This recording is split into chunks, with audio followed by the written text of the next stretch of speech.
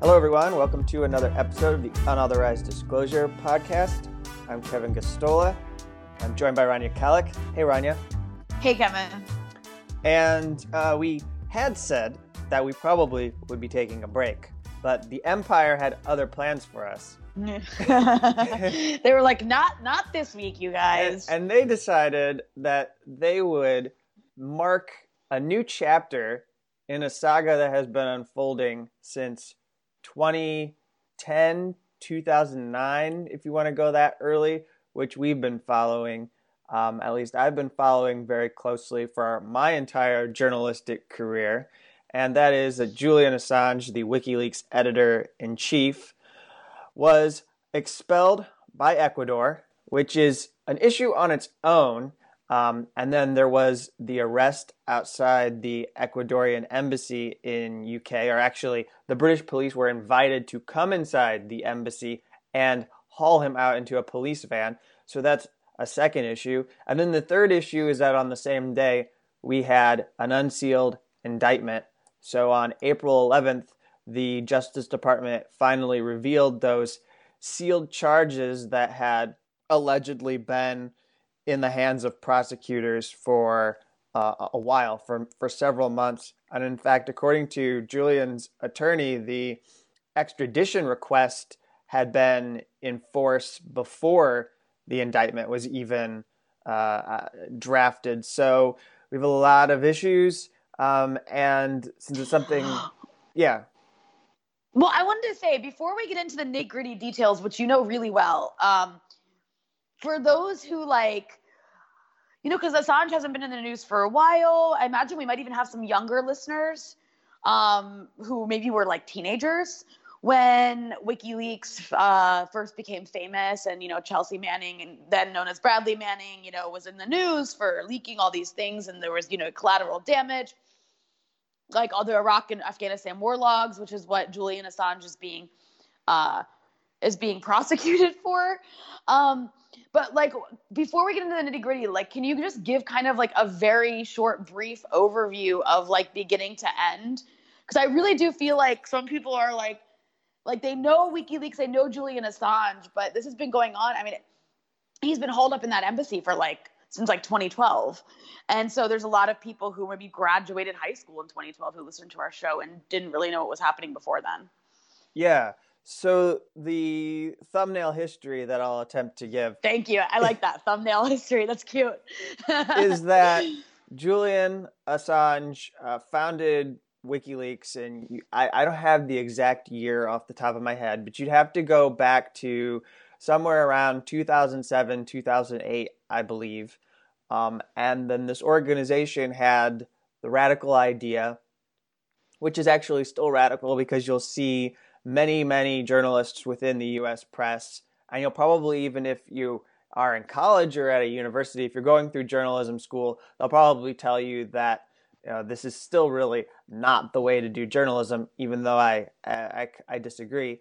But the idea was that we're going to release all of the documents that could be used for news reporting, and then we'll just have the news organizations will go through our database, or the people like you and me, and the general citizens will have the ability to just read the documents themselves and benefit and know what governments are doing. And they had impact. I can't really go into too much specific detail, but Kenya was a country where they had a meaningful impact, and there were they had done some work around Iceland eventually, which I think also came from having a diplomatic cable that Chelsea Manning disclosed. So we're doing some work that was country specific, and it wasn't all about the United States as they got their start. And Julian Assange is from Australia. He's Australian. He did have a past before WikiLeaks was launched where he had been charged and prosecuted for hacking into, I believe it was a computer system in the United States. And so now in late 2000s, going into 2010, you have this WikiLeaks organization that was launched on the website saying that we can accept submissions. And they developed an anonymous system where you could submit publications, or sources could come with documents and they could feed them. And then the idea... Anonymously, yeah. The idea, what WikiLeaks sold to people, was that your identity would not become known. Of course, that doesn't take care of the fact that, like, you on your own end as a source have to protect your tracks. But but WikiLeaks was not going to reveal to anyone where their information was coming from. And so you could pass on these documents, and then they'd publish. And they'd go through and they'd do the work to try and attempt to verify that this was a real document. And I think that there's only been really a tiny, tiny fraction of the time that they've gotten it wrong and put up documents that weren't legitimate. But in almost every single case, these are real documents that have been passed on by people. They're emails, they're documents within government database. And so, anyways, we have the major disclosures, which is what's at issue here. The ones that came from PFC Chelsea Manning, who was deployed in Baghdad as a U.S. Army intelligence analyst. And she passed on over 500,000 documents. These were Iraq, Afghanistan military incident reports. They're not classified intelligence. I'm going to emphasize that. I won't say why I'm saying that, but they're not classified intelligence. They were historical documents. There was nothing in them that could have been used to find any U.S. troops' current locations. It just told you where people had been killed and other things related to those wars that were important.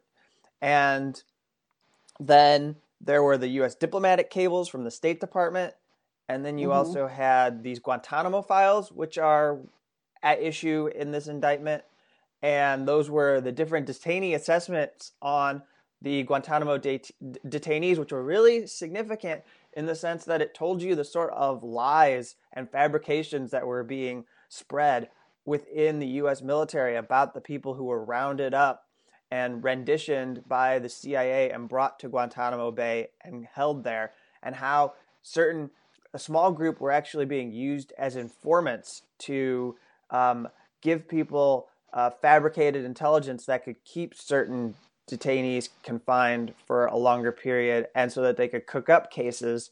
But what we found through the release of these documents is just how badly the military actually understood who they were detaining at Guantanamo Bay. And you saw that, before George W. Bush left office, there were hundreds of people within that facility that had to be released because they never had any basis for holding them. And so that's a significant set of documents. We had the collateral murder video that was published. Of course, that probably had the most visceral kind of reaction that WikiLeaks has ever had in its entire work, the entire span of work that WikiLeaks ever did. But immediately when it came on the scene, it had the attention of the CIA, it had the attention of U.S. intelligence agencies. There were intelligence memos that were being put together on WikiLeaks. And so to quickly wrap this part, I'm actually doing a fairly good thumbnail history because this is... Yeah, it's great. I'm trying to encapsulate 10 years that have unfolded, 10 to 12 years in like 7 or 8 minutes so we can get to the issues of the indictment. But we see that after this, you have things like Stratfor, which was this private intelligence firm. You had Jeremy Hammond, who ended up being prosecuted, but he was a hacker.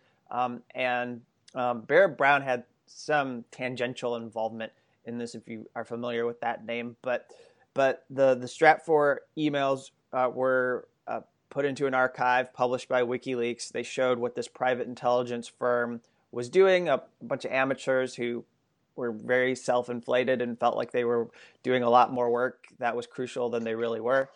But they had influence in the government, but they still were amateurs. And then you had different things like Hacking Team, which were sort of looking at different spying tools that some of the Gulf states, Arab countries, and other places were using to attack their own dissidents and go after people in their own countries. Um, we have now concurrently going in this history that Edward Snowden would have released documents or provided them to Glenn Greenwald, Laura Poitras, and The Guardian. And so we have that work unfolding, and WikiLeaks is actually trying to assist Edward Snowden to get from Hong Kong to, they wanted to get to a Latin American country. We believe it was Venezuela. It may have been Cuba. And anyways, he got stuck in Moscow in an airport because the State Department revoked Edward Snowden's passport. So Sarah Harrison, who was working for WikiLeaks, ended up living with Edward Snowden for about a month, and was trying to shepherd him and help him get to safety as a source for really critical documents about the NSA. That was part of WikiLeaks' work, even though it wasn't a WikiLeaks publication. And so then you have... I totally forgot about that. And then you have, as history continues to unfold, going into 2014, 2015, you have less sensational releases. They admittedly don't get as much press, but you have things like Syria files, which I think those actually might have been a little earlier, but in this time frame after the diplomatic cables, you get Syria files, which are some like emails revealing some of the elite inner workings of people in Syria, and I think connected to Bashar al-Assad's inner circle.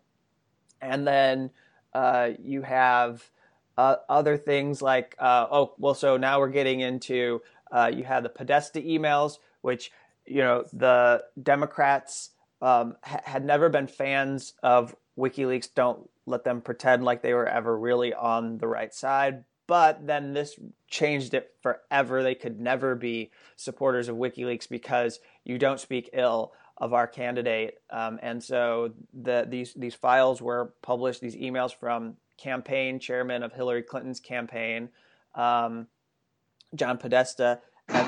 Showing really embarrassing things like that the Hillary Clinton campaign had wanted Trump to win the Republican primary. And they could beat him in a general, doing things nasty against Bernie, blah, blah, blah. Yeah.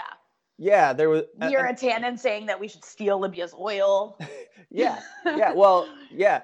And you find out the different ways in which Hillary Clinton was being duplicitous when it came to progressive issues, pretending to be on the side of the environment while telling fracking activists that they need to get a life, and the way in which they were rigging parts of the primary so that they would have an easier time winning the nomination and wouldn't have to worry about a primary challenger like Bernie Sanders. That was crucial information. And so... and it needed to be learned somehow. Whether we learned it the right way, I'm not here today to have that discussion with anybody, because there are more critical things unfolding than, whether we learned about certain information properly. That's for you to go argue with at a think tank in Washington, D.C. if you have time. So... then the final thing that should be mentioned is, because I think it really upset and pissed off the CIA, was they got their hands on something called Vault 7 materials, and they're very technical, and all I will say about them is that they really revealed different tools that existed in the hands of U.S. intelligence agencies, and particularly the CIA, and revealed things that were highly, highly classified, and WikiLeaks was publishing that stuff and sharing it all over the world, and showing things like related to like how you can crack and get into like an iPhone and stuff like that. And so that was that's really like the end. That's kind of like the last thing. And then but real quick, before you get into the indictment, I also think it's important to emphasize that WikiLeaks is so crucial because Chelsea Manning even would talk about how she went to several outlets with her information and they rejected it, or they never got back to her. Like, she went to several major outlets and they were like not interested. Yeah, so Chelsea Manning did try to reach out and contact the New York Times and the Washington Post. I believe there was even some interest in maybe going to Politico, but for the most part, she found that when she was trying to contact them, she left a phone message. Nothing got returned. She mentioned some of these documents. I think she got to speak to somebody. At least she claimed she spoke to somebody at the Washington Post. And there was some talk about maybe setting up some kind of a meeting. But she was also there. She was on her, as they call it, R&R from the Army. And so she was had a couple weeks where she was in January 2010. She was in the U.S. And there was a snowstorm. And I think she said she wasn't really sure if she should go down there. I think she got cold feet a little bit and wasn't sure that if she went to the Post's offices that she would still be able to protect herself and wouldn't be found out. And so, but she tried, and they didn't do anything with it. And so ultimately she decided to go through the WikiLeaks submission site, and she described pulling up the site and what you saw on the screen, and then how it had basic information and told you what to do in order to submit those documents, and that's how she decided to do it. I think that's such a crucial point to emphasize because of what I mentioned earlier. And also, before we get into the details, I do want to say that I think one of the reasons, and you'll talk about this, Kevin, why the indictment, why this prosecution is such a danger to journalism and to press freedom. But it doesn't seem like people in the mainstream press, particularly at MSNBC and NBC, I saw an NBC journalist celebrating this indictment, and other outlets like these sort of pundits and these star media personalities, I think that they don't care about the dangers posed to journalism and media and press freedom because they don't actually engage in journalism for the most part. They engage in a lot of stenography and a lot of bullshit. They are in and of themselves in many ways, whether they mean to be or not, state assets. All they do is kind of repeat what government officials tell them or paraphrase press releases. That's pretty much what most corporate press people do. Not all of them, but most of them. So they don't have anything to be concerned about because what this poses a threat to is actual journalism, right? And you'll talk more about that, but I just want to make that point because people keep acting so surprised. Can't you see what a threat this poses to media freedom? And even if these people on MSNBC can see that, they don't care because they know they'll never be targeted because they don't do journalism.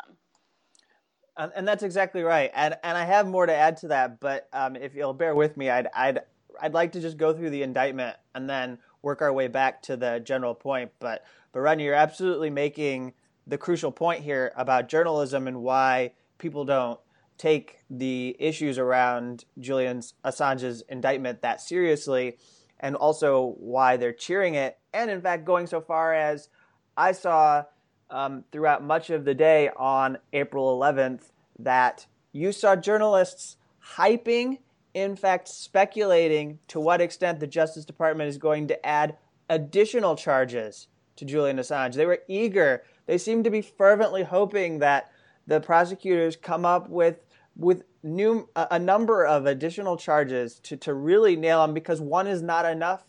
It's not enough to just extradite him, bring him here, and charge him for hacking. There's so much more, and the Democrats fixated on the Podesta emails and wanting to get him because they believe, even though I found out through doing some research recently that PolitiFact, which is a very establishment outfit as far as fact-checking, was never able to substantiate that WikiLeaks ever was working for the Russians. They have their own piece there that says there's really no evidence out there, and yet you see Chuck Schumer and others hyperventilating over how we need to get Julian Assange here and hold him accountable. And so I agree with your very general point there, and there's actually a lot to add. Well, I think that's interesting too, is these same journalists lost their shit when Jim Acosta got his, when Donald Trump tweeted mean things about Jim Acosta, they're like, how dare you?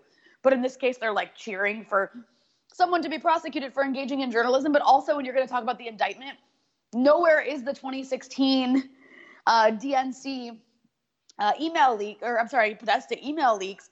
Nowhere is that even mentioned in the indictment.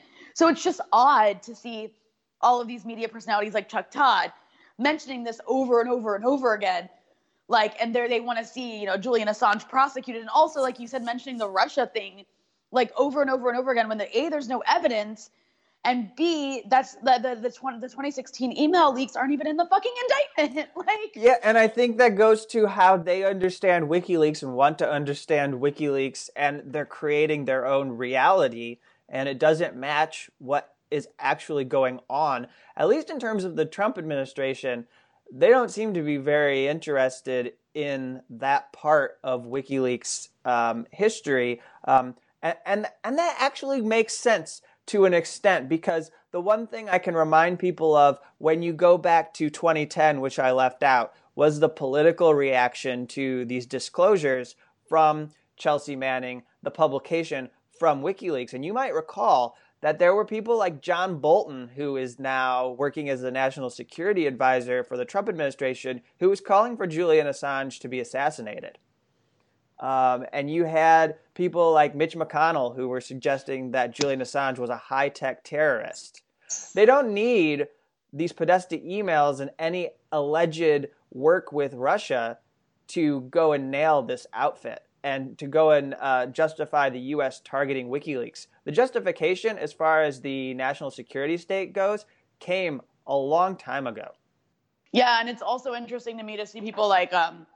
Well, first of all, this is a little bit off topic, but still on topic, but the whole crowd of Democrats that's running for the Democratic primary has been pretty silent about it, except for Tulsi Gabbard, which is pretty cool. But otherwise, no one else has said anything. And it was so odd to me to see this dominate headlines, but then to see so many people who are actually in politics, except for like the most hawkish ones, keep their mouths shut about it. Mike Gravel had a good statement that he released. And yeah, because he's awesome. And I forgot about Mike Gravel. And you're right. And his campaign is specifically about getting in the debates so that he can put issues and challenge some of these primary candidates that have Democratic establishment backgrounds that need to be challenged. But you had those two being really the only politicians who were saying anything reasonable. I mean, even as we have to just be fair and note, Bernie Sanders' campaign was taking a position of silence and choosing to not weigh in by saying anything that was positive or negative. They didn't even pay lip service to the concern. I noticed that Ocasio-Cortez at least acknowledged that she's concerned about what this might mean for journalists as far as the Justice Department carrying out the indictment. That's really all it takes. If you don't really know what to say at this point and you're afraid of like what kind of backlash you might get, if you don't really have any courage, you can just say that. I'm not saying that Ocasio-Cortez wasn't making a good statement by saying that, but I think at this stage, if you don't really know what you're talking about, it's fine to just acknowledge that based on looking at different press freedom groups, that you're just going to go out to the media and say, well, I'm going to follow this closely because I'm concerned about what it might mean for journalists. It's funny, the Committee to Protect Journalists, which it receives funding from all these different foundations and possibly even the State Department. But I know that Christiane Amanpour and people like Madeleine Albright sit on the board. They released a statement being like, we're concerned. That was it. They were just concerned, which to me is like, oh my God, when in another country that the U.S. doesn't like, if there's even a rumor that a politician said a mean thing to a journalist, they're like, this is intimidation against journalism, So that was funny to me. But anyways, right, okay, so let's get into the indictment. So let's get into this, because no matter what you're hearing, this is what is happening, and this is what is actually in the indictment, and you should refer that to what we're talking about here when you reply to any of these journalists who I think, and I really believe this, Rania, that they don't know, they don't want to know, and they're not going to try to figure it out because it helps them and their ideology to not really understand what the Justice Department is doing. So that's my take. So we have that this indictment was issued on March 6th, 2018, and the crime was conspiracy to commit computer intrusion. Now, what jumps out to me, having covered leak cases for the last 10, 12 years, having followed the Obama administration, which really perfected this kind of machinery so that you could target whistleblowers, and then also you could pump it into overdrive and maybe even target journalists as well who are involved in leaks, go after them as co-conspirators. What jumps out to me is that this is not a charge under the Espionage Act. So a lot of people, you heard them saying this is for hacking, it's not for journalism. Well, but if you keep reading through the indictment, you'll find that he's actually being accused of engaging in a conspiracy that relates to the publication of the documents. So that's the truth. The first graphs that are in the indictment, the first part of it, we have these general allegations. When I was reading it, what jumped out to me was that this is the sort of filler that every person in the Justice Department puts in an indictment when they are putting together an Espionage Act charge. It mentions that Manning had a top secret security clearance. It mentions that we have an executive order in the United States that protects classified information. What does that have to do with hacking? It doesn't. It just is there because what they're really doing is they've charged Julian Assange with a hacking or a computer crime offense, and then they're shoehorning an Espionage Act case underneath that charge, because what they want to do is get around the issue of extradition, which is that in the UK, espionage is considered to be a political offense. And so in order to survive an extradition challenge, they can't charge him with espionage, because then his lawyers will be able to say in a court in the United Kingdom that he's being charged with a political crime, and then the UK courts will likely deny his extradition to the US, so they have to go after him for something like a computer crime in order to have any chance at all of bringing him to the United States. So as you go through this, I don't know if there's anything you wanted to say to that. No, keep going. So as you go through this, then you see in the indictment, and I always like this part where you have to get the person's middle name, especially if they're a white person. You have Julian Paul Assange, so you have to have their middle name so that they sound more like a mass murderer. And then you have Julian Paul Assange was the founder and leader of the WikiLeaks website. The WikiLeaks website publicly solicited submissions of classified, censored, and other restricted information. Now, that's important to me because it's talking about the publication of the information. That's actually at issue in this charge.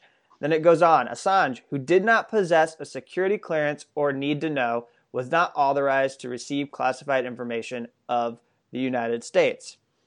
This is like a really huge part of the indictment to me, because journalists rarely, if ever, and shouldn't probably have security clearances.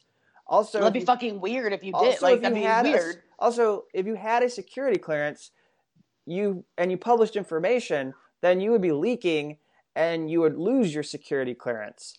But also, that is what you just described is that's making journalism illegal. Yes. That's literally what you just said is like soliciting. All outlets do that. They solicit like internal documents. They do that. And they also encourage people who are leakers or whistleblowers, if you will, to give them more. That's what journalists do. And journalists do that without having a security clearance, because unless you work for the state, like, why the fuck would you have a security clearance? That doesn't make any sense. This is the point that James Goodall, who is his former general counsel for the New York Times, he was working there when they published the Pentagon Papers and was involved in the legal battle when Richard Nixon was trying to shut down their publication.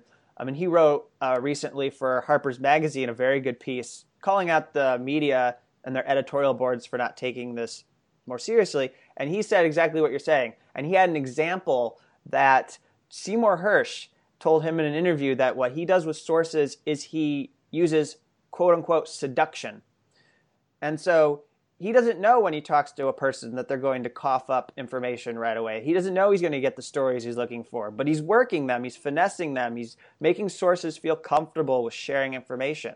And then you hope you get to that point where you get something that you can have that'll give you a kind of a revelation that gives you the meat to your story, or gives you everything that you need that can give people what they need to know. And you're essentially criminalizing that kind of news gathering by the way in which, yeah.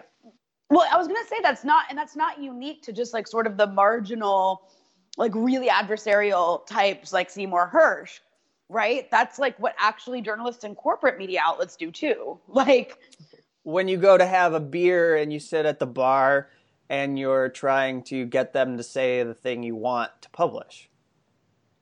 And so the key allegation that is against Julian involves allegedly agreeing to assist Chelsea Manning in cracking a password that was stored on U.S. Department of Defense computers. All right, so first off, you may have seen headlines that say that Julian Assange is charged with hacking into Defense Department computers. Okay, well, Chelsea Manning already had access to these computers. She didn't need anybody to help her hack into them. She had the access because that's what her clearance gave her. So she could get to all of these databases. So I can't tell you how stupid it is to listen to anyone sit there and argue that Julian Assange is involved in hacking. As far as password cracking goes, what it looks like, and I don't have the best technical understanding, but what it looks like is when you look at this exchange that is mentioned in the indictment, that Chelsea Manning wanted to be able to search this database anonymously and pull from it, and she was concerned that maybe the military was getting closer to figuring out that she was in there taking documents and sending them to WikiLeaks. When this happens, what they're mentioning in the indictment, it's March 8th, 2010. She had already pulled information out of databases. She had already been providing information to WikiLeaks. So it's possible that while you're in the middle of this, there are several acts that take place over a time period. It's possible at this point, she's now concerned, they're getting closer to figuring out that I'm doing this. I really need to protect my anonymity. And Julian Assange, actually being a decent journalist, says, yeah, you're going to do this for my organization. I might want to be concerned about source protection. And I don't think that's an outlandish thing for him to try to, help with. Especially if you believe that what is being revealed is war crimes, is crimes against humanity, is misconduct, corruption, fraud, waste, abuse, etc., then you believe that person has a right to disclose this, and you believe that person has a right to hide their tracks so that they don't get punished too severely for releasing that material. Does it seem like a fair rationalization?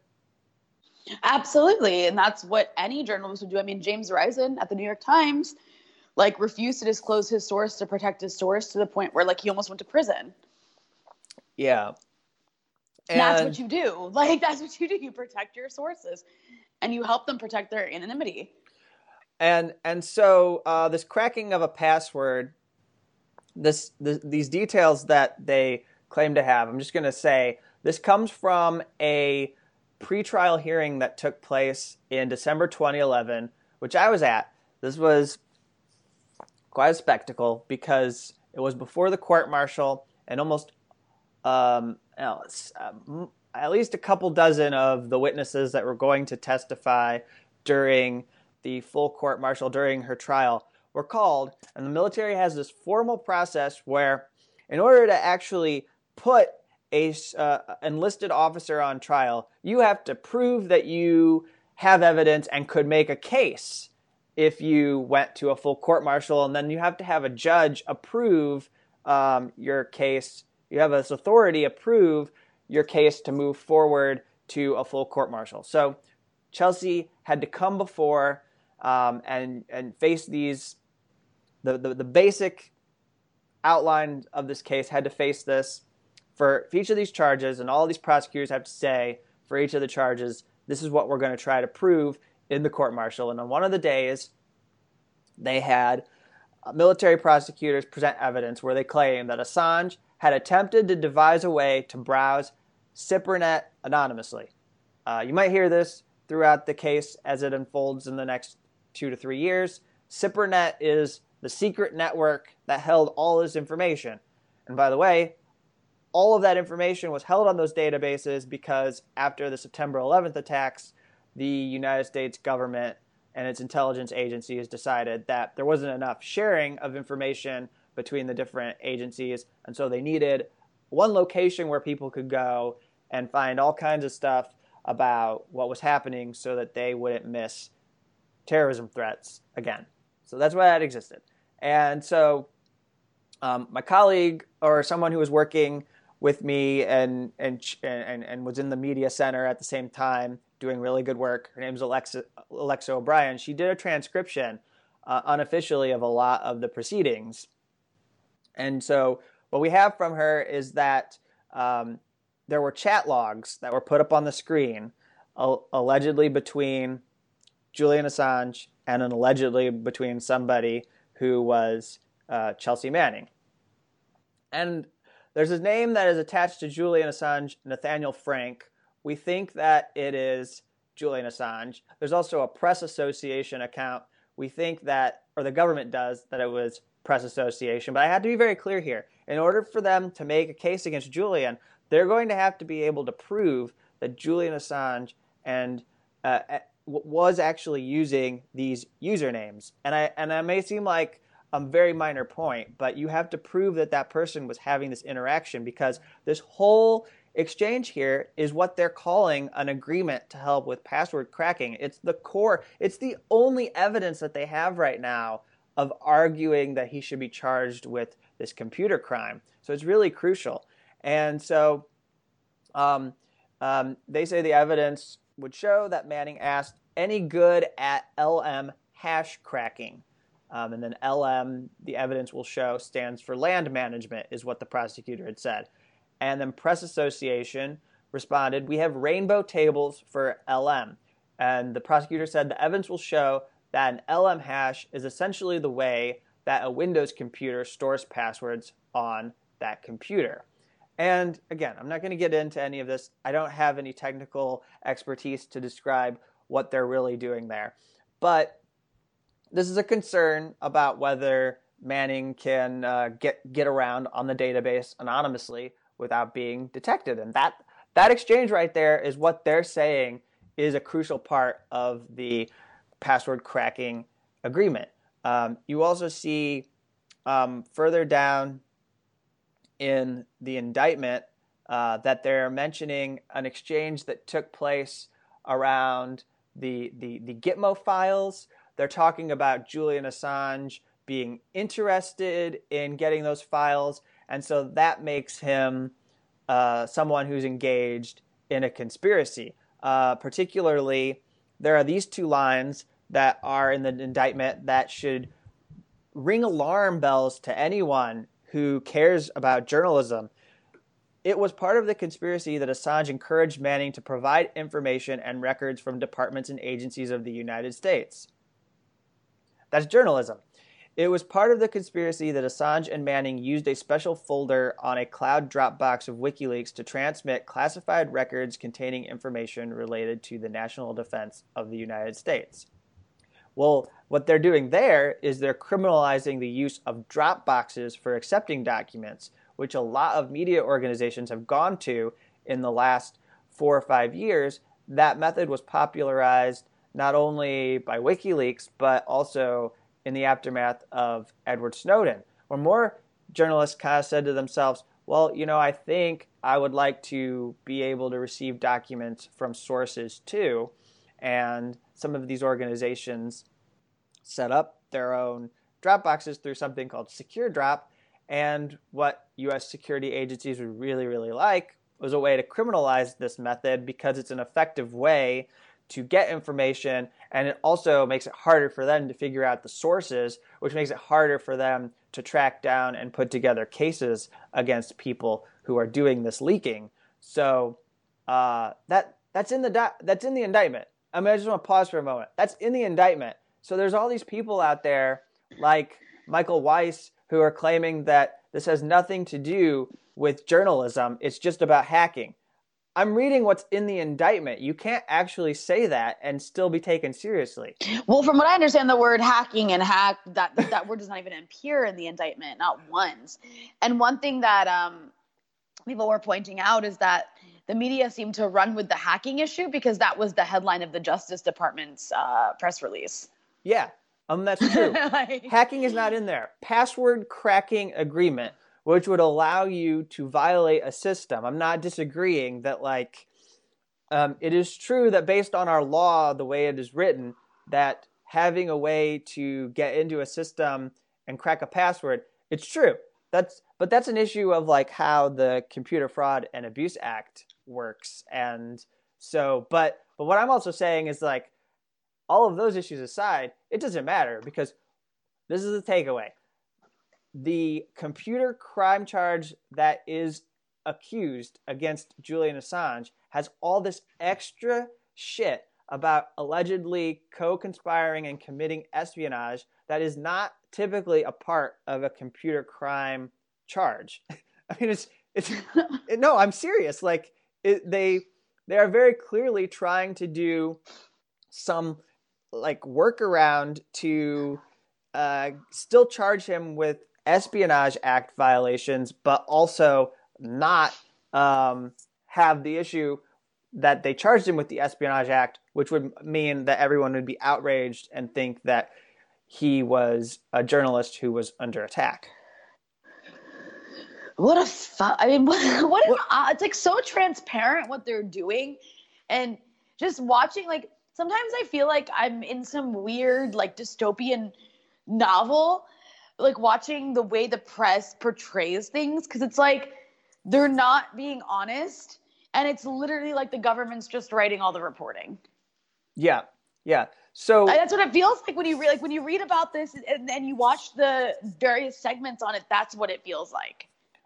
And can I read to you? I just want you to hear what's in the Espionage Act, and then I want to read what's in the charge against Julian Assange. So people who are listening can very clearly recognize that these are identical, that they've taken an Espionage Act charge and they've put it into a computer violation. So usually when Chelsea Manning was charged, she was accused of releasing information that related to the national defense or information relating to the national defense, which the possessor had reason to believe could be used to the injury of the United States or to the advantage of any foreign nation. And then it continued on, talked about transmission, communication, delivery. So to any person, and transmitted to any person not entitled to receive it or willfully retains the same and fails to deliver it to the officer or employee of the United States entitled to receive it. Now that's a lot there, but if I scroll down to the charge against Julian, I see that he is charged with knowingly accessing a computer without authorization. All right, that's a computer charge. But then as I continue, I get to pursuant to an executive order and statute to require protection against unauthorized disclosure for reasons of national defense. So we have national defense. That's this nebulous term they make up for information, which actually can include not only classified information, it can basically be any piece of information that the U.S. government has in its system. Because there are so many things that we do now, especially in the era of the war on terrorism, that can be related to national defense. There's no way to defend against not releasing information that's related to the national defense. If you really want to get down to it, you can twist almost anything into relating to the national defense of the United States. And right, because there's no standard definition of what that means. No. And also to a lot of people, the national defense means literally like any information that makes America look bad. And compromises the national defense. So that's literally like the way most patriots look at it. So then the last part here is with reason to believe that such information so obtained could be used to the injury of the United States and the advantage of any foreign nation, and to willfully communicate, deliver, transmit, and cause to be communicated, delivered, or transmitted to any person not entitled to receive it, and willfully retain the same and fail to deliver it to the officer or employee entitled to receive it. That's exactly what I read to you from Manning's charge, which was an Espionage Act charge. But we're to believe that this is a computer charge. It's such it's such bullshit. And like when you laying it out, it actually sounds more terrifying the way they're trying to, like you explained, do all this espionage stuff under the cover of a computer intrusion charge. I don't know. What do you predict is going to happen? Do you think that he's going to be extradited to the U.S.? Yeah. So I think that, well, one of the things that we had happened was I think that they're going to have a lot of trouble getting him extradited. There was this case that involved a hacker named Lori Love, and there was an extradition that was pursued against Lori, and it involved hacking. And they were successful in actually stopping Lori from being extradited. However, part of that involved arguing, I think, health-related issues in order to build up sympathy. What do you mean health? Like mental health related? Or yeah, physical? some of that. Things where, like, I think Lori was actually moved back into living with. I think his parents ended up taking control. So there was like some ideas that like maybe some of these decisions had been made and like the mental faculties weren't entirely there. So the problem with Assange in that respect is that he's been so demonized by the international press, so dehumanized by governments around the world, to the point where like even people, it's kind of like the way that people are with Venezuela or something, where they're like, look, I'm no fan of Maduro, but and so even the people in the West who are like against this prosecution of Assange, a lot of the times will say, I'm no fan of Assange. In fact, they'll be like, I fucking hate that guy. He's a piece of shit. But, and so, I mean, that's how deep the level of demonization against Assange goes. And maybe he is an asshole. I don't know. But the guy, I mean, the point is like, I don't think there's any way that they'll be able to spin it or garner any sympathy for him, especially given the way his hearing went yesterday. Yeah. Where the judge was just like, called him a narcissist. And like, but that's what any judge would do. I mean, that's how judges treat these people. And I've heard narcissist in a number of whistleblower cases. I mean, they think that all leakers are out for self-importance and that they don't actually care about. I mean, to them there are no good faith leakers that are trying to make the world better. They're just out for their own aggrandizement. They want to publish their own books, all this stuff, which is actually what like high-ranking officials do. They're actually describing what people who run the government are out to do, because you leave government and you go get contracts with CNN or MSNBC, and you're invited to speak about this on a daily basis. So I wanted to go back to, as we wrap, I wanted to go back to this issue of journalism and why you have this kind of reaction. And then I have a mention. I get to promote something that'll be coming out before we end that's related to this. So the issue with the security clearances got me really thinking, because I don't know that we'd ever enter this world, but I was imagining an even worse dystopia where you actually have the government giving out security clearances to a select group of journalists who have access, so saying that like you can publish, but you can publish only the sensitive information that we give you permission to publish. And then like that would officially give us the sort of stories that we want about what our national security agencies and military are doing.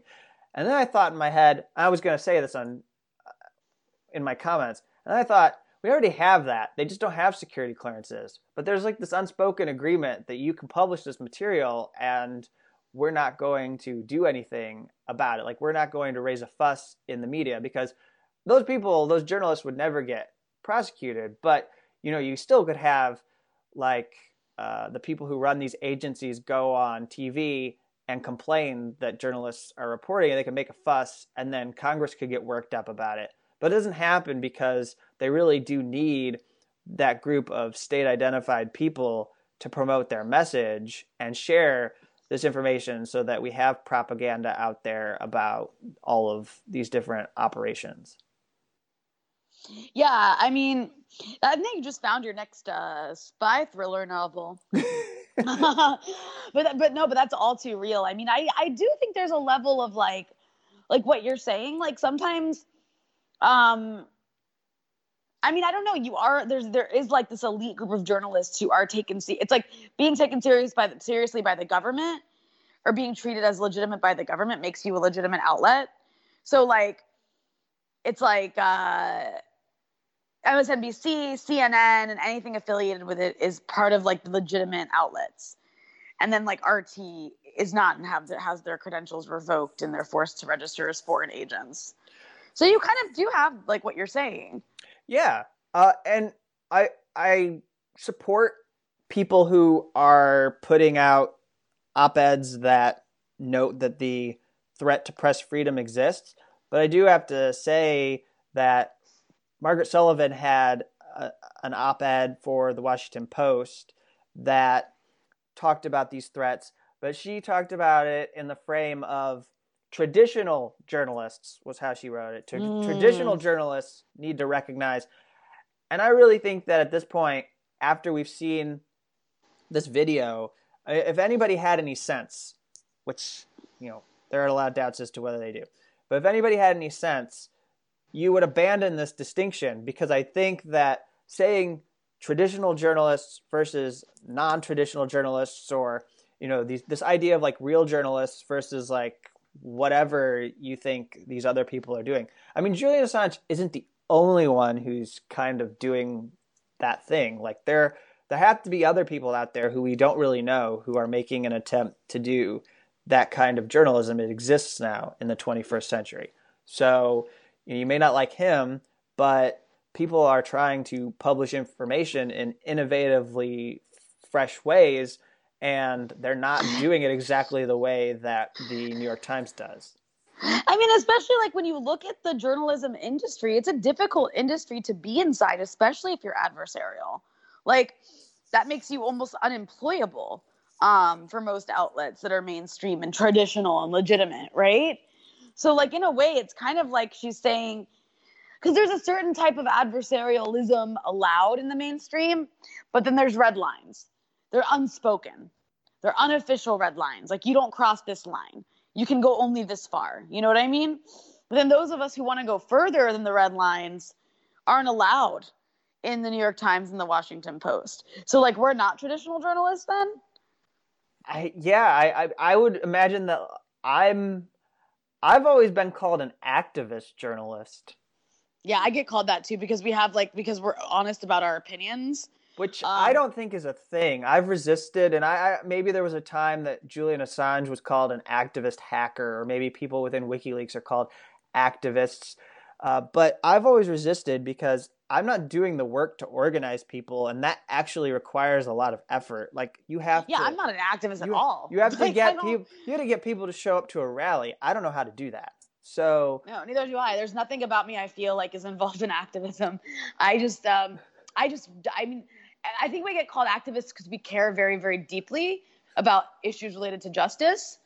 And we are infuriated by injustice. And somehow that just like automatically makes you an activist, because then that goes back to what traditional journalism is supposed to be, which is this like bullshit objectivity, like both sidism kind of crap that isn't actually like realistic, because journalists aren't robots. They all have biases, and we're just honest about ours. And ours are the good kind of biases. So I didn't want to let Ecuador off the hook. We do need to spend at least a minute Oh acknowledging. We do yeah. have to spend at least, and maybe you'll have a lot more to say. How about I set you up? I've done a lot of talking, but No, you can describe the details of this because you're gonna, I think, be able to articulate it better than me because I'm just gonna be very scattered. so. I'm mostly just pissed off. Well, I was going to set up a general point here, which is that we need to view what was happening to Julian Assange truly within a sort of anti-imperialist lens that we've been approaching the whole issue of Venezuela and what's happening with that crisis that we've engineered through sanctions and other actions that have destabilized the country. And one way we know that this is part of that agenda is the International Monetary Fund had apparently, they very not long ago approved a financing deal for Ecuador. This is possibly sort of an incentive for getting rid of Assange out of their embassy. We don't know, but it was only like middle of March, so March 11th, that they approved a $4.2 billion financing deal, the IMF. And then you have the fact that we know Mike Pence and Mike Pompeo have been trying to get Julian Assange out of the embassy and didn't want him to be there. And that they have been making trips down there at the same time that they've been making trips to Venezuela. They've been visiting these countries. They've been doing a lot of work in Latin America to solidify this kind of right-wing authoritarian alliance that they have been developing in this part of the Western Hemisphere. I think what you mean is returning Latin America to its prior democratic greatness. Yes. Make Latin America great again. That's what you're referring to. Yes, but this new leader in Ecuador, Moreno. Is it Lenin Moreno? Yes. His name should not be Lenin. Like, I feel like that is very misleading. But the guy is the guy is such a fucking asshole, and he took over from Rafael Correa, who was like a leftist leader and a part of the Pink Tide in Latin America and was very close with Venezuela. Which, by the way, Rafael Correa's Facebook account has been suspended. And why was that? So you know, I don't know if there was a reason, but I could imagine I imagine the Atlantic Council's digital forensics lab didn't like what he was saying about Moreno. He was calling Moreno like a traitor, and he's right. What happened was really, there's so many aspects to this that are really unprecedented.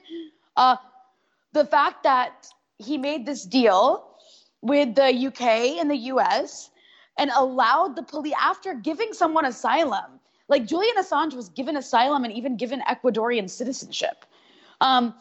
He rescinded his asylum. I don't know if that's ever happened, but if that's allowed to go forward without being challenged, that actually sets a new precedent for refugees who seek asylum pretty much everywhere, is that you're really never safe.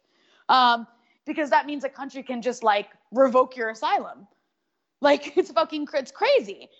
On top of that, just the fact that they let the UK police into their embassy that way and arrest somebody they had given asylum to is just so fucking crazy. And Rafael Correa was calling him a traitor and was advocating against this treatment of Julian Assange and basically making the points I just said, but even better. And he was getting a lot of attention for it. And so I assume that's why Facebook suspended his account, which just shows you that Facebook, once again, it's more evidence that Facebook acts as more like an arm of the state. And then when I say state, I mean the US state, more and more every day. And that's frightening as well. But so anyways, he's been silenced on Facebook. But the whole Ecuador angle here is just, and they charged, they did all these, they were spying on Julian Assange. I actually don't know all the details of that, but I know a week ago, before all this happened, WikiLeaks was accusing the Ecuadorian government of spying on Julian Assange so that they could get dirt on him to help with extradition. I'm not really sure how that would have happened. But there was allegations, and then the allegations that they used against Assange to revoke his asylum didn't make any sense. Yeah, that none of this has really been substantiated. It was all, anyways, a pretext for something that that was always going to happen. And I think what we saw a week or a week and a half before the actual arrest and expulsion was the very reality that they knew it was coming, that any day the British police were going to come into the embassy and take Julian Assange away. And, the fact that that could have happened at any moment had to feel terrifying to Julian Assange sitting Can't there. even imagine. I mean, and you want to talk about paranoia. I mean, looking around outside at all the people The gathered. guy lived inside a room for like 7 years. Like I don't think people understand, like, this guy's probably been mentally, like he's been broken mentally, I'm sure. Yeah. I couldn't survive like that. Like he was basically kind of in a prison. And they say he has a chest ailment and needs medical health care. care. And the irony that one of his lawyers was describing on Democracy Now!, Jeffrey Robertson, was that he couldn't go get the health care because he would have to leave the embassy. But now, having been arrested, he might get health care because he's going to be in a prison. I mean, what he was subjected to for all these years was extremely cruel. He was holed up in this embassy, couldn't leave. There was other countries that tried to help. I think Russia might have tried to help, like, make some deal where he could, like, and so did Ecuador, tried to help make some deal where he could, like, get diplomatic immunity. He could become like an Ecuadorian diplomat after he was given citizenship. And then if you're a diplomat, you have diplomatic immunity. So then he could leave the embassy and just go to Ecuador and he wouldn't be arrested. But the U.S. said absolutely not. But so there, I mean, it's just like he was subjected to these conditions were cruel for all these years. Like he's already paid such a massive price. And I just think that, like, I don't know. I don't like this whole level of, like, dehumanization of Julian Assange. Like, I'm supposed to hate Julian Assange. I mean, he did a service to the world, whether he's a creep or not. The guy did, like, a huge service to the world. He helped expose war crimes in a way like they've never been exposed before. Yeah. And he made enemies because of it. And so I have a really hard time, like, hearing this whole, like, you're supposed to hate Assange, you can't like him crap. And that, like, you're supposed to also engage in, like, dehumanizing him. And because, like, it's like that's exactly what the CIA is doing. Why would I participate in that? Like, they want you to see him as not human, so you don't care how they punish him for doing journalism. I mean, it's pretty fucking basic and simple. All right, so let's conclude by doing a little roast, and then I want to hype something that I have coming out, or this project that's coming out very soon. So cool. The Washington Post, their editorial board, didn't really pay much attention to what Margaret Sullivan was writing because they went the exact opposite direction. Here it is. Mr. Assange. Can I guess? Wait, can I guess first? You want to guess? I mean, I just assume since their tagline is democracy dies in darkness, they're aware of how dark this day is, right? And how bad it is for democracy. Like, am I at least a little bit close? I'm beginning to think that maybe they need to, like, invert the phrase so it's like darkness dies in a democracy or something like that. Or maybe it's more like, meaningless. well, maybe it's that, like, maybe it's not a bad thing. Maybe they think it's good. Like, they want to help democracy die in darkness. Ah, yeah. See, we've been taking it maybe the we've wrong been way. misunderstanding it all this time. We thought that was a warning. It's actually a celebration of what could potentially happen. And that's what they're trying to bring about. It's an aspiration. Precipitate the darkness. It's an aspiration, yeah. Okay, so Mr. Assange is not a free press hero. Okay. Yes, WikiLeaks acquired and published secret government documents, many of them newsworthy, as shown by their subsequent use in newspaper articles, including the Post. And then we have one of the biggest butts in the history of columns written by an editorial board. But contrary to the norms of journalism, oh my God, Mr. Assange sometimes obtained such records unethically, including, according to a separate federal indictment unsealed Thursday, by trying to help now former U.S. Army soldier Chelsea Manning hack into a classified U.S. computer system. Are they illiterate? Do you think that these people at the editorial board are illiterate? Like, they Which didn't know how to read? is not in the indictment. She did, again, as we said Yeah. before, she had access. You don't need to help Chelsea Manning hack into the U.S. computers. She had access. Right. Also, unlike real journalists, WikiLeaks dumped material into the public domain without any effort independently to verify its factuality or give named individuals an opportunity to comment. I love that part of it. Wait, what? Hold on, wait. So you're supposed to, with 500,000 documents, you're supposed to call up, like in a State Department cable, are you supposed to like call up Hillary Clinton and any of her underlings that are mentioned and ask them for comment? Like, what the fuck? You're going to expose them for something they did that is bad. You can't tell me the Washington Post contacts every single individual that they're going to expose that is involved in. I have to read this sentence again just because it's so incredible. Unlike real journalists, WikiLeaks dumped material into the public domain without any effort independently to verify its factuality or give named individuals an opportunity to comment. So that makes them some organization that should be targeted with crimes, with prosecution. Oh, by the way, that's not true, because they look at their documents and try to substantiate whether they actually come from the sources in which are being claimed. Like they have a verification process so that they don't get accused of publishing forgeries. But even if the Washington Post like doesn't like the way WikiLeaks went about it, what does that have to do with criminally prosecuting someone? Exactly. So they continue. Like, again, they're making it about character and like about things that they don't like that WikiLeaks did. Like, anyways, continue. Nor, needless to say, would a real journalist, I just love this, the real journalists, like they're better than real America, like real Americans have cooperated with nor would a real journalist cooperate with a plot by an authoritarian regime's intelligence service to harm one U.S. presidential candidate and benefit another. Even though we don't have any evidence of that, we have never been presented with evidence that actually And also, happened. he's not being charged with that. Exactly. Even if it isn't really about journalism, the Assange case may touch on genuine issues of free expression, as would any matter related to the dissemination of information, secret or otherwise. That's quite a downplaying there. Of like, well, he's not the only one who we would have to care about this issue, so let's not act like this is a new thing. I mean, I expect nothing less from the Washington Post. The Justice Department proposes to try Mr. Assange on a single count of conspiring to break into a U.S. computer system, which, again, is not what he's accused of. Which on its face does not criminalize the communication of the secrets thereby obtained.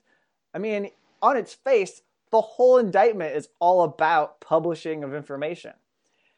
Having already given assurances to Ecuador that it will not extradite Mr. Assange to the United States on any charge that might carry capital punishment, including espionage, Britain should not fear that sending him for trial on that hacking count would endanger freedom of the press. Let's just talk about this for a second.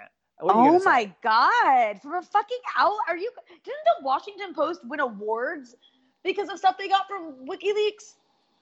I'm not entirely certain, but they certainly... Like, I'm pretty sure the New York Times did. Like, these fuckers. Oh my God. All right, so assurances to Ecuador that they will not extradite him and punish him with capital punishment. I mean, espionage does not have a death penalty. So I don't know, like, this is sort of like beside the point, because if you charge a number of times... But there's people who've threatened him. Like, you said John Bolton advocated for killing him. Yeah, exactly. And so if you bring him here, this is the one thing that they're going to have available. If you're a defense attorney for Julian Assange, you're going to be able to argue that he is going to be moved to the U.S. and would likely be put in a supermax prison, which is like being in solitary confinement. And that is cruel and inhuman treatment to a lot of Europe. And so I actually am curious to see how the authorities in the UK that have to facilitate this extradition are going to be able to overcome that issue, because this whole thing of the US has assured them that Assange's rights will be treated well and all of that, this is a huge problem for the US, because the way we treat everyone in our mass incarceration system actually can prevent Julian from coming to the US. You know what's, I mean, okay, sorry. Are you going to read that last paragraph? Because do you have it? I'm shocked by it. To the contrary, Mr. Assange's transfer to U.S. custody, followed possibly by additional Russia-related charge or his conversion into a cooperating witness, could be the key to learning more about Russian intelligence's efforts to undermine democracy in the West. Certainly, he is long overdue for personal accountability. Are these people this stupid? They think that this is their hope. This is their fantasy, is that Assange is going to help them crack open the big Russian conspiracy against American democracy. There's no evidence that WikiLeaks cooperates with the Russian government. In fact, I think they've leaked stuff about the Russian government before. There's no evidence to that. So, like, they just are hoping that this will, like, I like how they end on more Russia stuff, like more Russia nonsense. Is we can convert him into a cooperating witness against Russia. We're told this is insane. This is insane. And it's also a part of this attempt to frame anything that challenges or exposes bad American behavior, of which there is a lot, as Russian propaganda. So now the videotaped war crimes that Chelsea Manning leaked to WikiLeaks are Russian propaganda. Not evidence of U.S. war crimes caught on tape, but just Russian propaganda. That's a way to just cancel it out. Yeah, and even though Chelsea Manning, we know her motives, they had nothing to do with Russia, they are fixated because simultaneously in the background, you have this fight over getting Robert Mueller's report. And so what you see very clearly here is that they're coloring they're coloring Julian Assange's arrest with this whole battle over the Mueller report, and they're saying that they believe that Bill Barr and the Justice Department are going to hide the truth of what happened between Russian intelligence and the U.S. government, but particularly the Trump campaign, and it's going to fall on... They think Donald Trump is going to deliver them the key person they need to demonstrate, like... It's going to fall... I mean, I love this fantasy. Let's just take this fantasy for a second, and then we'll wrap. We've gone on for a long time. But let's carry this fantasy to its conclusion. Julian Assange is going to be brought to the U.S., and we are going to coerce him and interrogate him into becoming a person who cooperates with the United States. I like to first pause on that. Do you really think after 10 or 11 years of what he's endured, he's going to do anything? Suddenly... All right. Now, he goes ahead and let's say he actually does this. Say he starts talking. Do you think that anything he's going to share is going to be helpful and provide you information that Mueller would have not shared with the people who are in the Justice Department, with the people in his special counsel team, that it wouldn't make it into the report, that he's hiding something? I just can't believe that this has actually happened in the last 2 to 3 weeks, and you see it in the way they wrote about Julian Assange, that these people actually believe that Mueller might be sitting in the background letting the Trump Justice Department hide information, and that he's not actually, that he might have information that could prove a conspiracy, and he's going to sit on it. Like, that's not going to hurt his reputation in the establishment. So fucking insane. I just don't, these people are deranged. They're conspiracy obsessed, deranged elites who still can't understand why Trump became president. Yet somehow at the same time they're supporting Trump's most hawkish moves. Doesn't make any sense to me. All right, so thank you everyone for listening. We really appreciate your continued support week to week of our show. It was really important for us to get something out And so some of you might be listening to this earlier than normal. We typically post on Sundays, but we're going to get this out to you early because it's breaking, and there's a lot of coverage out there that is just terrible, atrocious, uninformed, and usually for bad faith reasons. People just don't know what they're talking about. And so hopefully you can have this and you can cite parts of it and respond to some of the people out there, especially on Twitter or even on Facebook, so that like you can counter some of what's being said and have this available so that you can have an informed conversation with people who. And then one thing I'd like to promote here, which was announced the day that Julian Assange was expelled and arrested, is that I'm going to be in an anthology that is being released called In Defense of Julian Assange. It was edited by Tariq Ali and Margaret Ratner Kunstler. And it's a book coming from OR Books.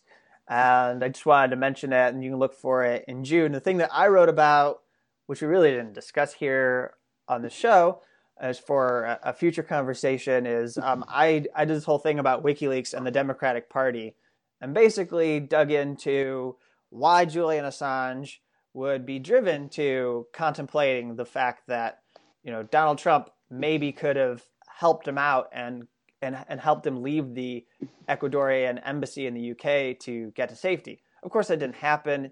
He didn't get that, and that's also maybe something to pursue and discuss about, like, how, you know, Donald Trump failed Julian Assange. I mean, I think Julian Assange thought, I have more chance with Donald Trump getting me out of here than I do with Hillary Clinton because she hates my guts. In fact, she made this obscene joke the night of the day that Julian Assange was arrested, where, did you see this, Rania?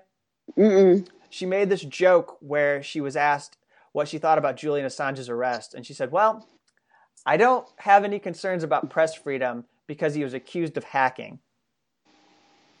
And Are you serious? Yeah, she said this. And then she was at some panel event. I don't have the location off the top of my head, but she was at some panel event.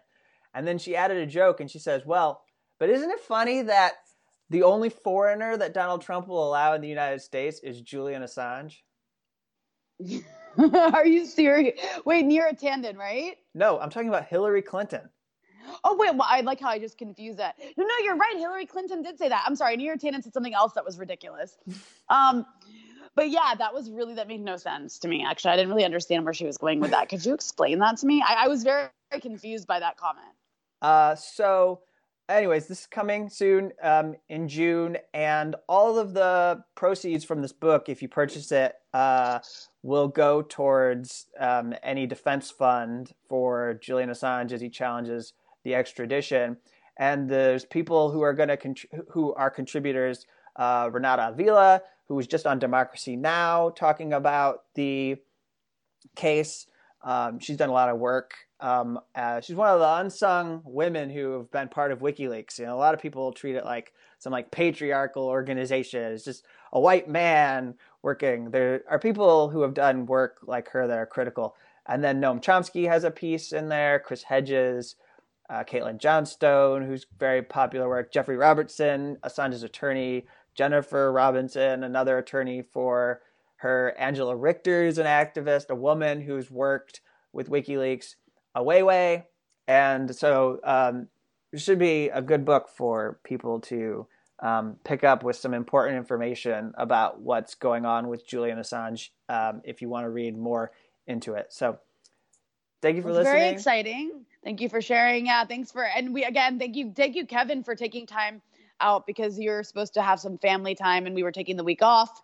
But we had to do an urgent episode about the Julian Assange affair. So thank you for taking the time as one of the few people who really understands these details to go through and lay out what's happening. It's really important because, I mean, you really are one of a handful of people who knows the ins and outs of all this, legally speaking. Well, thank you. So thank you for your work on this. All right. Well, we'll be back soon with another episode.